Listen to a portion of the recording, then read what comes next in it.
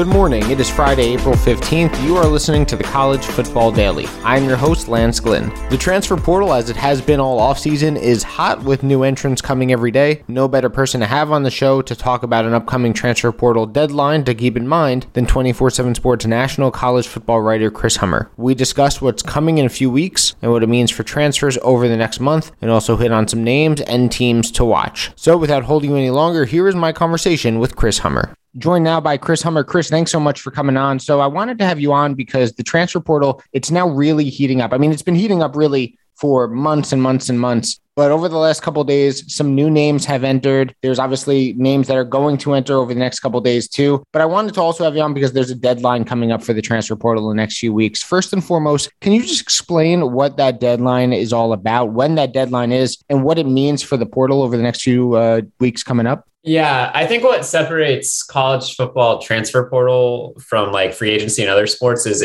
there's not really a restriction on the timeline. Players can basically enter whenever they want, and they can go into the portal whenever they want. They don't have to tell their coaches, and they can essentially join a new team whenever they want. But last year, the NCAA did institute a rule that states you have to be in the transfer portal for a fall sport by May 1st if you want to be eligible to play the next season. So if you're a player and you're thinking about moving schools post-spring, you have to declare your intention of being in the portal by May 1st if you want to play at your next school in the 2022 season. You can still transfer after that deadline. You're just not going to be eligible to play going into the next year. Even that rule is not necessarily hard and fast. There are waivers. Graduate transfers are also an exemption. So if you're a graduate transfer and you choose to transfer in July, you can play the next year. But for those non-grad transfers, you have to be in by May 1st. Otherwise, you're probably not going to be able to play in 2022.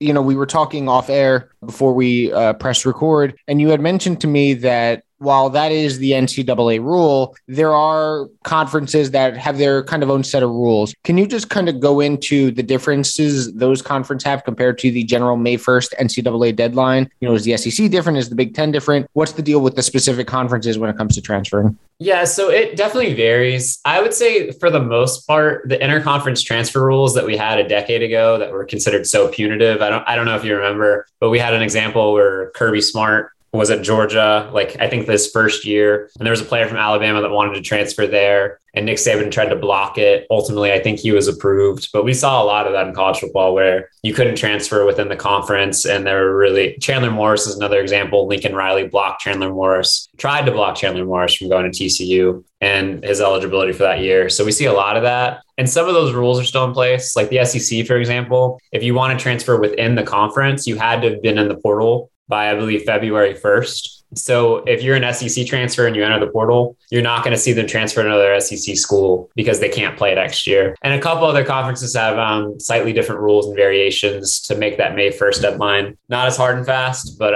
yeah, there are some conferences with their own specifications. And from what you've seen in past years with the transfer portal, especially coming up to this deadline, what do you foresee the next few weeks? Because we're recording on April 14th. This episode's coming out April 15th. We still have over 2 weeks before that May 1st deadline. What do you foresee, or how do you foresee the transfer portal playing out, as obviously kids now have to kind of rush to enter in order to be eligible to play next fall? Yeah, I was talking to a player personnel director at a school last week, and I was like, how hot do you think the portal is going to be for the rest of April? And he said scorching. So I think a lot of people are expecting a ton of movement in the portal. I don't think it's going to be like what we saw in December and early January, where we saw well over 1,000 kids enter in a month. But it's going to be the most active we've seen since that time. I don't know if you remember, but last year at this time, we saw guys like Jamison Williams enter post-spring. Like some really high quality players are going to be in the portal. And coaches are making decisions about depth charts. So players are going to enter if they're unhappy with their place there. Frankly, a lot of schools are trying to get under 85 still. A lot of schools are carrying more than 85 scholarships this spring. And I think you're going to see, for lack of a better word, players cut. So you're going to see players in the portal that way. And also in this era, we're going to see some teams with needs do a little black channel recruiting to try to get people to enter the portal. So I don't expect 1,000 players over the next 2 weeks, but I certainly think there's going to be a large number as we see well over like 80 spring practices coming to a close in the next like week or two. Yeah, obviously a lot of spring games coming up both this weekend. I know a ton, April 16th, Alabama, Georgia, South Carolina, Miami, to name a few. There's a lot on April 23rd, USC, Texas, LSU, Penn State, many others as well that I'm obviously not mentioning. And then I'm sure after those spring games and after those spring practices end, we might see a little bit of a run on players entering the portal, because of reasons like you just mentioned. Kind of overall with the transfer portal this year, how would you compare it to the transfer portal of years past? Do you see it at all slowing down? Obviously, when the one-time transfer rule was first initiated, people were taking advantage of it and still are. But do you see it slowing down over the years, or is it just kind of ramping up even faster where more and more players year after year after year are entering the portal and finding another destination? I don't think we're truly going to see the portal slow down until the run of super seniors is over, because that just means there's an extra class of eligibility. And we're on pace for what we were last year. I think last year we had just over 2,600 FBS transfers in the portal. Right now, I think we're at just under 2,350. So I expect to see 300 kids in the portal the next 2 weeks or so. So we're going to hit that number again. And I expect that to happen through, I believe, 2024 when the super senior rule slows down. I think the only real difference is this time around, we saw a ton of players enter earlier. So December was a much busier period. I think last year it was more spread out because players knew they had to get a jump on getting in the portal. But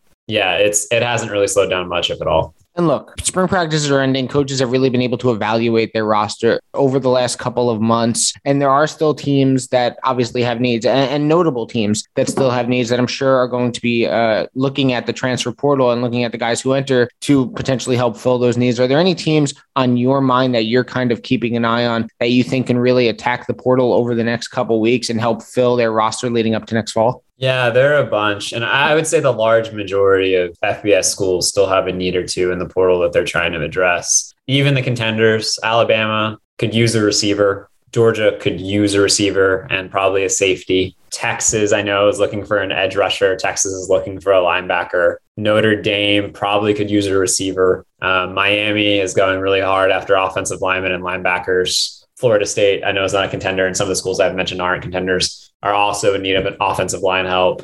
You could probably go on for a while, but there's just a lot of schools looking to fill needs as we exit spring ball, and they have a much better idea of where their depth charts sit. And I think you're going to see schools be very aggressive in filling them. We will talk more transfer portal with Chris when we come back. So, Chris, I do want to hit on a couple guys before we go. One of them, Georgia offensive line transfer, Amarius Mims. He entered the portal recently. What's the latest you're hearing on him and some of the suitors going after his services? Yeah, Marius is our top-rated transfer in the portal right now, former five-star recruit in the 2021 class, potentially a program-changing offensive lineman for whoever can get him. I think he's an interesting one because of that SEC transfer rule we talked about earlier. He can't stay within the conference. So the two schools that have really emerged for him are Florida State and Miami. I was hearing a lot of Miami buzz early on, but our coworker, Bud Elliott, actually put in a crystal ball this morning for Florida State. And I think there's a lot of confidence around the Seminoles that they can land Mims. And given the state of Florida State's offensive line the last half decade, that would be absolutely huge for Mike Norvell and his staff. One other I want to ask you about, O'Shawn Mathis. He's been in the portal a lot longer than Mims has been. He's still available. Who are a few names you're hearing for him as he looks for his next destination? Yeah, O'Shawn Mathis is a top 5 of Texas, Nebraska, Ole Miss, Penn State, and USC. He was at Nebraska last weekend. I've been told that visit went well. But since the moment he went in the portal, I've heard Texas is the school to watch for him. Obviously, his former head coach, Gary Patterson, is at Texas now as an analyst, and Texas desperately needs edge rushers. O'Shawn would step in right away and be a starter, would instantly be the best edge rusher on the team. My sources are still pretty confident Texas is going to be the school for O'Shawn Mathis eventually, though he still has a couple more visits before he crosses the finish line. And I know I said Mathis was the last one, but I have one more. Tyler Harrell, that's Louisville wide receiver transfer. Who are you hearing for him? I know he's recently in the portal, just like Mims was. What's the latest with his recruitment now that he's entered and looking for a new destination? Yeah, that's an interesting one. Our Jody Demling of Cardinal Authority, our Louisville site, reported the moment he went in the portal that Alabama was the favorite to land him. Talking with people around some schools that might be in the mix, that is the sentiment as well. Alabama is probably the favorite to land Harrell. He's a Miami guy, and I've heard Miami is definitely interested. But right now, I think Alabama is certainly the favorite. He is a legitimate sub 4.3 guy in the 40. He's run a couple 40s in the 4.2s. So if you're looking for a speed guy that can replace some of what Jameson Williams had last year, he makes a lot of sense. That'll be really interesting to watch. I would imagine if he ends up at Alabama, there'll certainly be some tampering allegations levied, but that's kind of college football right now. We're seeing it a lot. And if he ends up in Alabama, it'll be a really interesting situation. So, Chris, last one before I let you go. You obviously our transfer portal extraordinaire, transfer portal guru for 24/7 Sports. And with the deadline of May 1st coming up, we just talked about how there's going to be a lot of entrants, especially once spring practices end and spring games happen. So my question really to you is, how busy are you going to be over the next couple of weeks, man? I mean, are you going to have any time to just relax, or is it going to be nonstop working the phones, working the transfer portal, and seeing what's going on? I don't think, hopefully it'll be a little, December was quite a time for me with bowl games, recruiting and transfer portal all happening at the same time. I don't anticipate being that busy this time around unless you assign me a couple extra podcasts that I don't have time for. So it should be good. Hopefully I'll have a normal schedule, but I am looking forward to it. I always find that the offseason is very interesting in college football, and it's never been more interesting. And I hope everybody keeps following along with 24/7 Sports with the transfer portal coverage. Big thanks to Chris Hummer for coming on the podcast. Make sure to follow him on Twitter at Chris_Hummer and follow the 24/7 Sports transfer portal account at 24/7 Sports Portal. For Chris Hummer, I am Lance Glynn. Thanks so much for listening to this episode of the College Football Daily. Have a good weekend, everyone.